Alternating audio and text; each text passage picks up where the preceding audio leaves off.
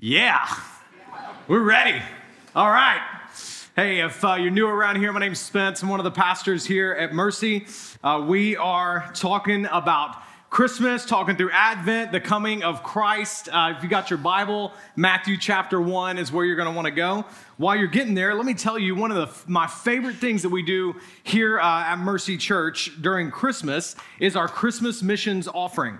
It's a special financial gift that we collectively give together to take the gospel to all people. Y'all, we exist here at Mercy Church to bring a gospel awakening to Charlotte, and to Charlotte, we believe it will be carried to the ends of the earth. And so what we do as a church, as we say at Christmas, we want to give our best gift to God's mission of taking the gospel to all people. Let me tell you a little bit about it. It starts right here. This offering, well, the way we say it is 100% of our of what we take up of the offering goes outside the walls of Mercy Church, which means it doesn't really touch Mercy's budget. It just goes out to a couple of different areas. Starting here in Charlotte, it goes to meeting the needs of our community and carrying the gospel here in Charlotte. It helps us support local communities like our Eastway Middle School community. We're actually hosting a party for them today for some families there that have just moved to the United States, holding a Christmas party for them. It helps things like that, and it helps partners. We've got so many good local ministry partners here in Charlotte that are trying to meet the needs of our city through sharing the love of Christ and serving people with the love of Christ. This offering goes to support them. But it doesn't stop in Charlotte, because we believe the awakening is going to come through Charlotte to the ends of the earth. And we believe the best thing for any community is a local church body, right, that can declare the love of Christ there in its community. So a part of this offering goes to help plant churches in local communities all around the country. And through your generosity, over just the past 3 to 4 years, we've been able to help plant churches in LA, in Atlanta, 2 in Brooklyn, and next year, through this offer, we're going to be able to help plant a church in Nashville, Tennessee. Pastor Derek Delane and Proclamation Church, we're going to be getting behind. You heard him preach just a few weeks ago. But it doesn't stop either just in our country, because we believe this awakening that God wants to bring, he wants to bring it to the ends of the earth. That's what he's called us to go to.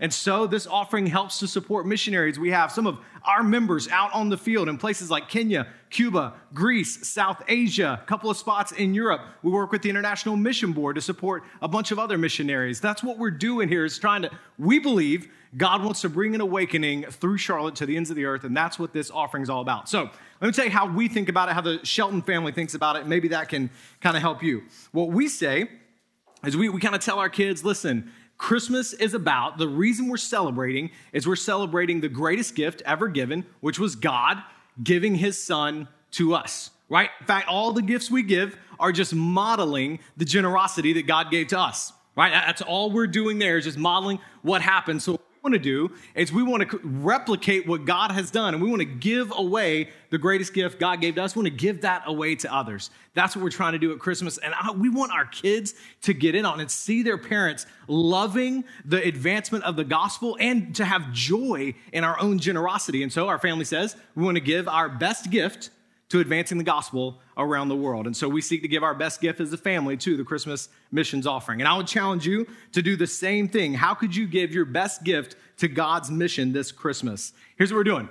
We're praying that Mercy Church together, we're setting a goal of giving together $70,000 towards the Christmas missions offering. That is a stretch as soon as I say that, and I think, man, all of that goes outside the walls of Mercy. I know that there's plenty of things we could do here, but we just believe that we are to be about seeing the gospel go forward to all people. And so I challenge you to be a part of that. You can give as early as today. The site just went up. If you go to our website, mercycharlotte.com/CMO, Christmas Missions Offering, you can also learn more about what we're doing. All right. With that, let's get rolling into our passage. Matthew chapter 1, we're following during Christmas, during Advent, leading up to the story of the birth of Christ. What we're going to do this time around is we're looking at the birth of Christ through several different of the key characters that are right there in that story. This one today, y'all, starting in verse 18, it is an incredibly powerful narrative, and it is drenched in hope. I'm praying that by walking through our Advent calendar, your heart will be full of hope and thankfulness. If you're not walking through that calendar, you can get that on our website. It's just daily readings where you're seeing and kind of just sitting down in the arrival of Christ. I've been praying that for some of you, your love of God will be renewed in a fresh way. I just believe that's part of what Advent is to be about, is to pause and just sit in the arrival of Christ. And I believe that for some of you, this is there to renew your faith. And for others, man, I'm praying your faith will be restored. Maybe you even came in today with kind of a bit of a spiritual limp, so to speak.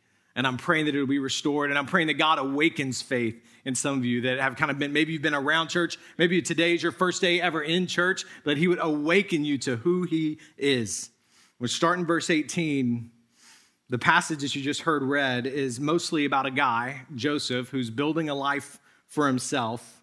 And then suddenly his life gets drastically interrupted. And it gets interrupted by God. Two things that we're going to see today in this very short passage. First, we're just going to see Jesus.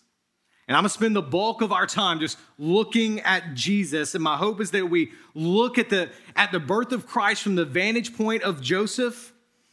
Hopefully the reality of everything God is doing there. I'm going to do my best to try and illuminate that just a little bit. And I want it to lead you to worship. That's what I've been praying through. But secondly, I want you to see how Joseph models what we are to do, how we are to respond when God interrupts our life. When we have this 5-year, 10-year, 20-year plan, and God comes along and just totally takes it a different direction, completely interrupts. So here's what we're going to do. If you're newer to our church, which is kind of a simple way that we go through the scriptures, and we go through a Sunday morning sermon, we just walk through the passage and observe what God is telling us, and then we look at a couple of observations about it, okay? So that's all we're going to do is just walk through the scripture and observe what God is saying, and then we'll look at how we can follow God into the interruptions he brings into our life. In fact, title of today's sermon, When God Interrupts Your Life. All right? What happens when God interrupts your life? What do you do about it? We'll start in verse 18. The birth of Jesus Christ came about this way. After his mother, Mary, had been engaged to Joseph, it was discovered before they came together that she was pregnant from the Holy Spirit. All right. So after 17 verses of genealogies that talk about the kind of planning, the setup for the arrival of Jesus. Now Matthew's ready to talk about it. Last week, Pastor Scott, Joey here at Providence Road did a really great job. Got to listen to those preaching through the genealogy of Jesus. And that passage that you saw, those first 17 verses, if you're looking at your Bible, kind of look like a roll call. But the more you study it, the more you realize it is an incredibly rich summary of thousands of years of the faithfulness of God. And that's really big coming into today. We gotta have, you gotta have that fresh on your mind, the faithfulness of God from those first 17 verses. That's very important because verse 18 is a very, very strange sentence, right? I mean, just look at it again. It is a strange thing. And in it, God is forever altering, interrupting Joseph's life. Matthew says this is how he came. His mom was engaged to his dad, right? Everything's going well and good so far. Joseph's this young, aspiring carpenter. He's going to own his own business one day. He's going to be Joe the Builder. Everybody's going to come to him for all the goods, right? He's from the line of David, which is a big deal to his people. Think of it like a Rockefeller or a Kennedy or something like that. Like a whole lot of name recognition. Didn't have any of the money associated with it, but had all the name recognition that would go there. He's found a good girl. She's from a good family. He put a ring on it because he's not some scaredy cat like some boys are, right? He's not afraid of commitment. He's going in there, so I'm like, yes. Hoping for a ring for Christmas. All right, so then, look, the deal is, for them, engagement was way more big of a deal than it is for us, okay? So when you see engagement, this is not just two people agreeing, kind of, they have an intent to marry. There's a binding contract that goes on when they got engaged in their culture. Like families already made some commitments to one another. Their lives are being joined together. In fact, our next verse is going to refer to Joseph as Mary's husband. It's a really big commitment here. The last step would be joining together physically after the marriage ceremony. But this engagement was so official that breaking it off would be a divorce. You would have to file to do so. Well, before they came together, it says in verse 18, it means exactly what you think it means. Marriage is not consummated yet. So before it was possible for Mary to be pregnant, it was discovered that she was pregnant. So immediately, all the people who did this discovery would assume that something's gone wrong. Something's not the way it's supposed to be. Mary and Joseph are supposed to be virgins, but a virgin can't be pregnant. So somebody has violated God's command, right? That's a big deal. But then Matthew throws this, before we can even get too far, he throws this by the Holy Spirit. That's the most bizarre part of the sentence, right? I think we can all agree on that. By the Holy Spirit. We're going to talk about that more in just a second. Verse 19, so her husband Joseph, being a righteous man, not wanting to disgrace her publicly, decided to divorce her secretly. He assesses the situation and decides his fiance being pregnant and not his kid, that was not something he was trying to get into. This wasn't in the 5-year plan. And clearly, he was not convinced by the Holy Spirit explanation that had been given to him, which makes a lot of sense, but especially considering the time that this is being written, the events in the space and time in history that they're happening. Listen, the last account of God doing anything among his people was 400 years prior to this moment. All right, you got to catch that. It's been 400 years since God scattered the people of Israel around the Mediterranean because of their disobedience to him. They had been oppressed by the Persian Empire. Most of their land had been taken away. There's only Jerusalem, a few surrounding areas left. 400 years ago. I mean, y'all, America's like 250 years old. Right? I mean, put that into perspective of how many generations have felt nothing but silence from God. And now, Mary, you're telling me that after 400 years of God not doing anything, he's finally done something and he made you pregnant. That's what he did? Joseph doesn't believe it. But he doesn't want to embarrass her. He knows she's got so much she's got to deal with later anyway, so he decides to divorce her secretly. Verse 20, but after he had considered these things, an angel of the Lord appeared to him in a dream. I love this. After he had made up his mind, after he had figured out his response to this unexpected interruption to his life plan, but before he acted on it, after he had decided, but before he had acted, that's when God speaks. When you see angel of the Lord appear to him in a dream, an angel is God's messenger. When an angel speaks, that's a message from God. It's to be considered as a word from God. That window between deciding to do something and acting on it, that is God's grace to Joseph. And while it's not the point of the text and the point of our sermon today, it's worth us hearing and maybe leaning in a little bit. There might be some of you that have made up your mind about something that you're going to do. You have not consulted God, his word, his people at all, but you've made up your mind, but you haven't acted yet. And maybe today is God's grace to you, calling you back to listen in and lean into the word of God. All right, maybe this is God's grace to save you from a decision that you're like, I don't even want to talk to God about it because I know he's going to say something that I don't want to hear. And today, maybe just a reminder, calling you back to the faithfulness of God and his word and his people. Listen in and lean into him and trust him. That's good. And then the angel says to Joseph, Joseph, son of David, don't be afraid. Joseph, son of David, don't be afraid to take Mary as your wife, because what has been conceived in her is from the Holy Spirit. In this dream, the angel is confirming Mary's story to Joseph, and look, he uses Joseph's lineage to connect this to the bigger plan of God. I can already tell. Courtney, my wife, tells me that when I crouch, it's because I'm excited. Sometimes she thinks I'm about to leap off the stage like I'm in the ready position. I'm going to be there a lot today, okay? Because every word in this passage, y'all, it's drenched in hope. This is God saying, Joseph, something bigger than you and your plan for your life is going on right now. This is about me and my plan for my people. So I need you to remember, Joseph, first, you're a son of David. God has always been with you, has always had a plan for you. So I'm going to tell you the same thing that I've been telling sons of David for generations. When it comes to trusting me, even when I interrupt your life in a really big, unexpected way that doesn't seem like it's going to be great in the moment, do not fear. Don't be afraid right now. Trust me. Verse 21, she'll give birth to a son, You're to name him Jesus because he will save his people from their sins. Joseph, I'm going to go ahead and even tell you what you're to name him. Name him Jesus, which is the Greek form of the Hebrew word, the Hebrew name Joshua, means Yahweh saves. Because Joseph, this is going to be the one. This is the one who will save his people, not from the Romans, not from some other nation state. He will save them from their sins. In other words, Joseph, he's the one we've been talking about for thousands of years, who once and for all will reconcile God's people back to himself. And then what happens right here is our author, Matthew, just presses pause on the story, okay? So we got this narrative going on. Joseph's in a dream. The dream is over. He's about to wake up, but before he wakes up, Matthew presses pause and he says, hey, I need to tell you about what's going on right here, okay?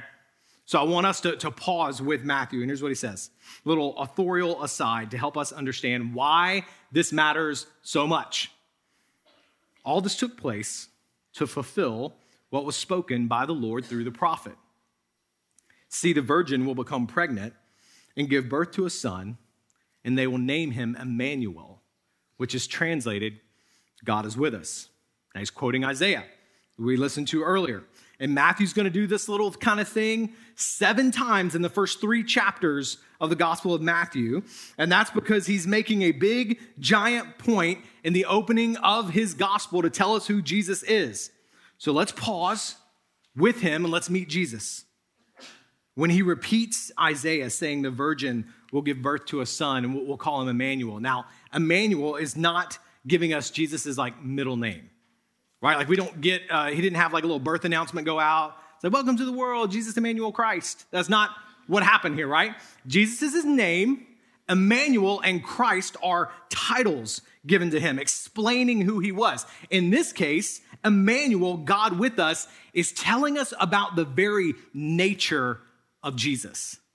Matthew's trying to open our eyes to a staggering claim that has been absolutely core, central, must-have to the Christian faith for as long as there has been a Christian faith. There is a holy, divine mystery being put into words that we have got to look in and see. This right here is why we're called this whole series Awakening Wonder, because I don't want Christmas to be routine for you. I want you to take the cue from Scripture, take the pause from Matthew, and lean in and wonder in amazement at the beautiful, powerful, holy, majestic gift that Jesus is to us.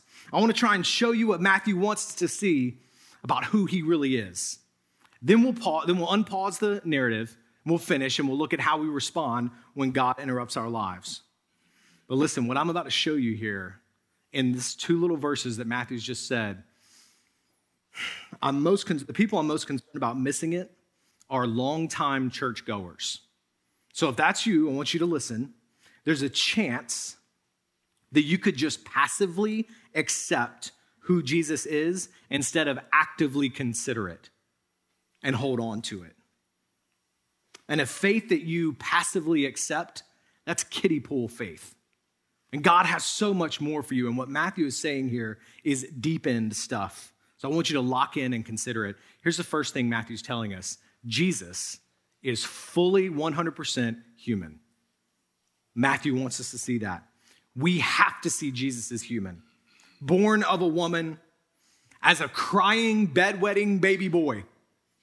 This is why that song, Silent Night, is a little bit of a farce, right? I mean, it was a holy night, but as every parent will tell you, ain't nothing silent and calm about childbirth. Birth is war, all right? If the song should be Screaming Night, Holy Night, and we would all really resonate a lot more, right? He was a baby, and then he grew up, right? And he possessed the full range of human characteristics and emotions that we do. Luke 2 says he grew in wisdom. Mentally, he learned like a child learns. He wasn't 8 months old saying substitutionary atonement like Boss Baby or something like that, okay? He was learning. And this matters. Here's why it matters, okay? All along this way, I'm trying to show you why it matters so much to us, what Matthew's saying here. He came to be our representative before God the Father, to be a substitute. Now listen, only a human can be a true substitute for the sins of other humans. When God made mankind, he said the penalty for disobeying him would be death. Death, physical and spiritual. That was the penalty set for rebelling against God. The justice of God, that characteristic that never changes, requires every person to pay for their sins. Yet the mercy of God, that also never changes, desired that people who he created in his image would not be put to death. So a substitute payment in place of those who deserve it, that is fully human, is the only way to satisfy the justice and mercy of God. He's got to be human. But of course, Matthew wants us to see something else in Emmanuel, God with us. And that's that he's God. Jesus is fully God. Just as he possessed the full scope of human characteristics, he possessed the full scope of divine characteristics. He's got the power to cure diseases, command over nature, even power over death. Listen, if you can believe this, Matthew 1, if you can believe that he's God, then why would it be hard to believe in anything else Jesus did? Right? If you can get there, is it hard to believe he walked on water if he's the one that created the water? Is it hard to believe that he fed 5,000 if he's the one that created the stomachs of the ones that he's feeding? Once we accept the reality of what Christian scholars for a long time have called the incarnation, which just means God becoming flesh, becoming human. Once we believe that, everything else makes sense. That's why J.I. Packer calls this the most extraordinary of all the miracles. And right here should be the point where you decide yes or no to Christianity. He had to be fully God because only God can be perfect. There's something the Apostle Paul says that we receive from our parents, we pass on to our kids. It's our sin nature, our just inherent instinct to sin, to rebel against God. When sin entered the world, it corrupted us, so we have that in us. We're not born thinking of others first, right? Most little babies are not overly generous. You know what I mean? We have to learn that. We're born selfish and greedy. We don't need to be taught to say mine. Well, if Jesus was only human, he would be covered in that sin nature just like all of us. And a sinner can't be a sacrifice for another sinner because the sinner has to die for his or her own sins. Only a sinless person could be a true substitute for a sinner. All right, think of it like if I had getting ready to come up here and preach, but realized I had a coffee stain on my shirt, which I think I'm free of today, but let's say that's what happened. I'm like, man, I don't want to have a coffee stain on my shirt while I preach. Let me borrow your shirt, right? And I go over to Charlie and say, hey, man, let me borrow your shirt. Well, if Charlie has a coffee stain on his shirt, right, that's not going to do me any good, and Charlie's going to be shirtless, right? So that'll be bad for him, right? What if all of you, every single person, has a coffee stain on their shirt? All right, well, now we got a problem because I can't borrow from anybody else, and I'm stuck. That's what Scripture is saying. Sin has stained all of us. Only God, who is perfect, can extend his perfection out to us. And because he is infinite, if you'll allow the little illustration analogy, Jesus has enough shirts for everybody of all time. He has limitless perfection to give to all. He's fully God, fully man. It's the only way we can be saved. But there's one other thing Matthew wants you to see. I think it is incredible. And that's that Jesus is God's promise fulfilled. That's why Matthew quotes so many prophecies. Each time he does, he's saying Jesus is the Christ. He's the anointed one. Matthew's whole gospel is this giant announcement that the one that the Old Testament has been talking about for generations and generations and generations, thousands of years, is finally here. Jesus is the one that there's one story, all these little stories in the Old Testament, it's talking about one story, and that story is all about Jesus. Listen, Jesus is the child of Eve who would crush the serpent's head. He's the offspring of Abraham and Isaac that would be a blessing to the whole world. He's Abraham's Lamb of God offered as a sacrifice for the sins of the world. He's Jacob's ladder making a way for us to ascend into heaven to be with the Father. He is the I am Moses met at the burning bush. Jesus is the final Passover lamb sacrificed to protect God's people from death. Jesus is Moses' bronze serpent lifted up on the pole so that all who look at him will be spared from death. Their rebellion earned them. Jesus is the commander of the Lord's army that Joshua followed into battle at Jericho. He's the king God promised would sit on David's throne forever. He's the true Samson who had strength, yet was betrayed by his people. Yet Jesus' story ends not in climactic death, but in his glorious resurrection. There's more. That's just the narrative part of the Old Testament. Jesus is the faithful one the psalmist said would not stay in the grave. He's the one Psalm 22 said was forsaken by God for the sins of others, but cried out, "It is finished." He's the one the psalmist said was sitting at the right hand of the Father. Jesus is Isaiah's Emmanuel. He's Isaiah's wonderful counselor, mighty God, everlasting Father, Prince of Peace. He's Isaiah's suffering servant, despised and rejected, and yet by his stripes we are healed. He's Jeremiah's descendant of David. He's the one in Ezekiel's valley of dry bones who breathes life into those bones and brings them back from the dead. He's Daniel's fourth person in the furnace whose presence ensures that his people will not be consumed by the flames of his enemy. He's Daniel's Messiah that will die for the sins of the world. He's Hosea's son called out of Egypt. He's the true Jonah who went into the grave, came out after 3 days. He's Micah's ruler born in Bethlehem, Haggai's son of Zerubbabel, Zechariah's just and humble Messiah riding into Jerusalem on a donkey who would be rejected for 30 pieces of silver. He's Malachi's messenger of the new covenant. He's the one and only God-man, Savior, King, promised by God. And Matthew is telling you and I to open our eyes and hearts and worship in the response to the coming of Jesus. Whew. Man. This is why we celebrate Advent every year. To slow down everything and marvel and celebrate in wonder the Savior of the world. And God is saying, listen, Joseph, I know that's not your plan, but it's been my plan for thousands of years. So you got to trust me, Joseph. And how does he respond? Verse 24. When Joseph woke up, he did as the Lord's angel had commanded him. He married her, but he did not have sexual relations with her until after she gave birth to a son, and he named him Jesus. I don't know if I even put this in there, but you understand the only way Jesus is actually in the line of David is because Joseph trusted God and adopted him, right? Simply put, Joseph chose to trust the Lord's plan over his plan. When his life was interrupted in a huge way, Joseph trusted God's word to him. He chose to trust God even though it meant being misunderstood by everybody around him. He even went above and beyond to ensure there was no question that the child was indeed virgin born. Y'all, some of the greatest moments in Scripture began with God interrupting somebody's life. God comes to Moses, says, go get my people. He comes to Samuel, go anoint that shepherd boy, David. Comes to Abraham, sacrifice your son on the altar. Comes to Jonah, go to Nineveh. Comes to the Virgin Mary, says, I'll give you a son. Comes to the wise men and says, go all the way to Bethlehem. Comes to Peter and says, quit your job, follow me, I'll make you fishers of men. Comes to Saul, stop persecuting me. Instead, I want you to turn around and go preach the very gospel you were persecuting. Each of these occasions, something happened that was a huge interruption that they weren't expecting. They leaned in, they trusted God at his word, and he did far greater things in them and through them than they could have possibly imagined would ever happen. God interrupted their lives, he interrupts our lives, right? He does, he interrupts our lives. We just don't always see that's what's happening. Right? He interrupted my life 5 years ago, had a good, steady ministry job, and we started sensing this call to go plant a church. The more I prayed, the more I felt like I had to do that, which doesn't make sense. You're supposed to be an associate pastor, and then you become a lead pastor of an existing church. That's supposed to be easier. Yet we followed God into this, and it's been hard, required great sacrifice. Hasn't all been rainbows, but it's been good. What an incredible salvation movement God let us be a part of. I asked our staff, I said, how has God interrupted your life?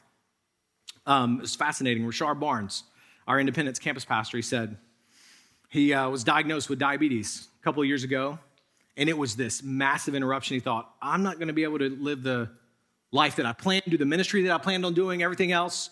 He said, but then I slowed down, asked the Lord, what is he doing through this? And he said, that's exactly what God wanted him to do, was to slow his life down, and he's learned to value friends, value family, value his own life. He said that interruption was one of the greatest acts of grace that God has ever given to me. Mandy Foster, our kids director. Y'all may not know this. A few years ago, she had brain surgery because her brain was leaking out of the back of her skull. It's a crazy story. You have to get her to tell you, okay? But she has this massive emergency brain surgery kind of thing, and she said that was the greatest, she talks about that as one of the greatest gifts that God has given her. So it called her to lean in back and trust him.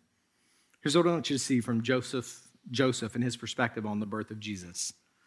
I hope that as you marvel at God's faithfulness in the arrival of Christ, you will at the same time trust him when he interrupts your life.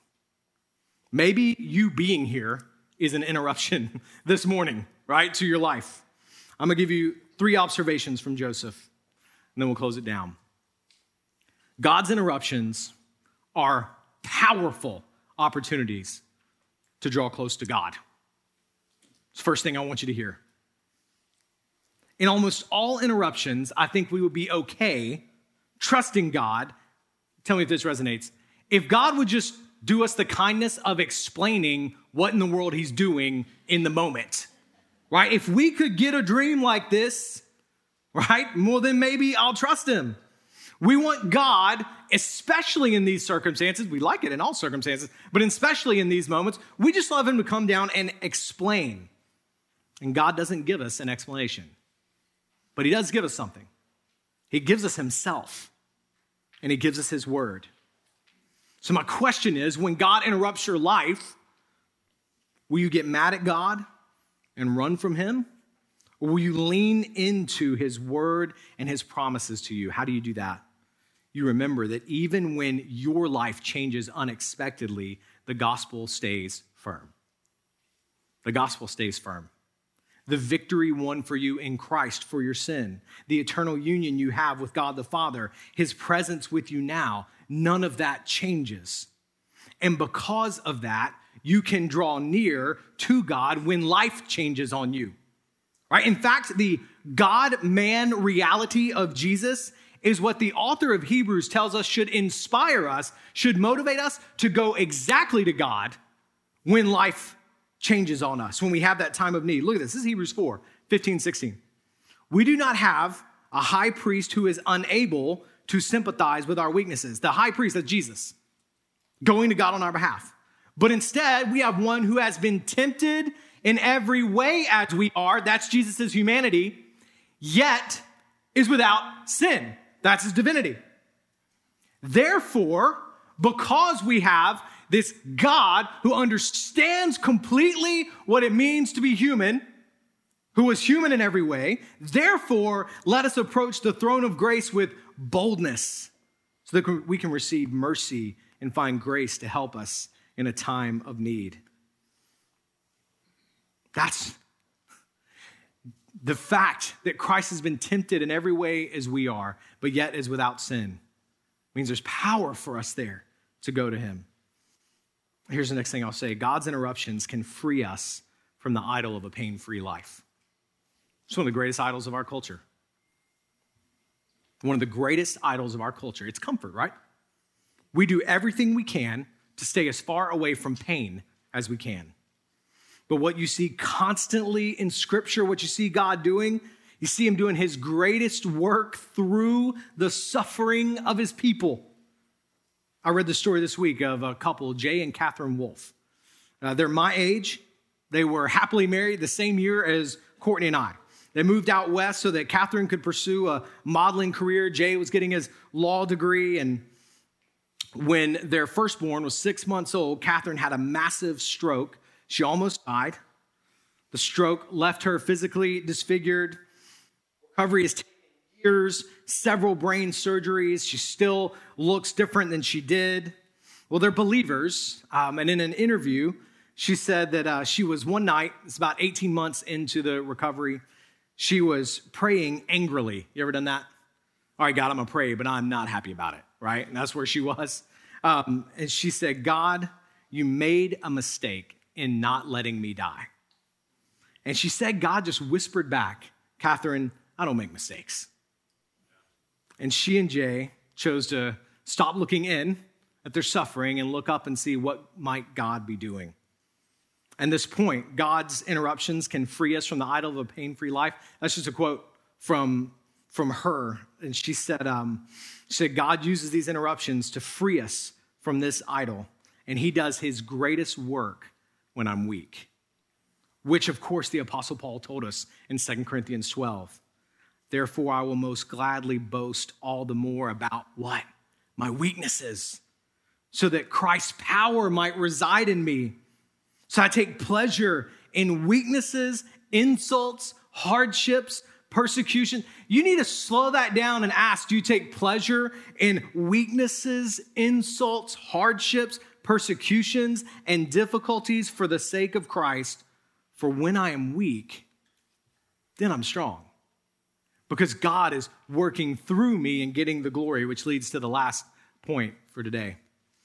God's interruptions are the master writing a better story for his glory. One thing I love about the Wolf family story is they chose in that season not to look at what was going on just in them, but what he might want to do through them. They started a camp called Hope Heals, and they used the story of God's faithfulness and their interruption to inspire others with disabilities. Look, this is just one example, right? But this is what God does through his people all the time. In fact, this is why I want you to be praying for your one who is far from God but close to you, because it may be that in the interruption in your life, or maybe their life, but that might be what he uses to bring the two of you together. That's why we encourage you to invite people to church so that you can go out after lunch, use those Christmas squares that are on your chair, go out after lunch and talk about, man, this is how God interrupted my life. Now I'm trying to lean in and trust him and see what God is doing. And man, you're able to, in that moment, this is what's so beautiful. When we choose to trust God, lean in and believe, yes, he's still going to be faithful. Man, what might he do through us in the life of someone else who is struggling, who can't make sense of this world? We can say, yes, I can't make sense of this moment, but I know that God is faithful. And I know that Christ got out of the grave. I know he died for me. I have a hope that cannot be shaken down at my core. What if we're able to give that away this Christmas? I wanted you to take a second and pray through, and just in response, what the Lord might be teaching you in this moment. So would you bow your head?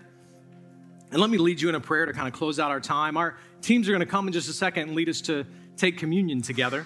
But before we do that, so let me ask you to pray for a moment to God these couple of things. First, acknowledge the change. If there's been one in your life, an interruption in your life, would you ask the Lord to help you trust him with this interruption?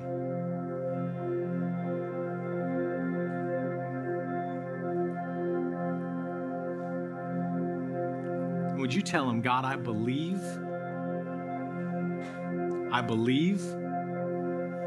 that because Christ died for me, because Christ got out of the grave, I believe because you were faithful to me in that moment, you are faithful to me now. I'm choosing to believe, Father.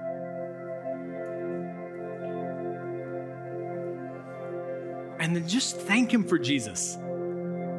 Take a moment and thank him for what he's done. You stay, you pray, and our teams will come and lead us.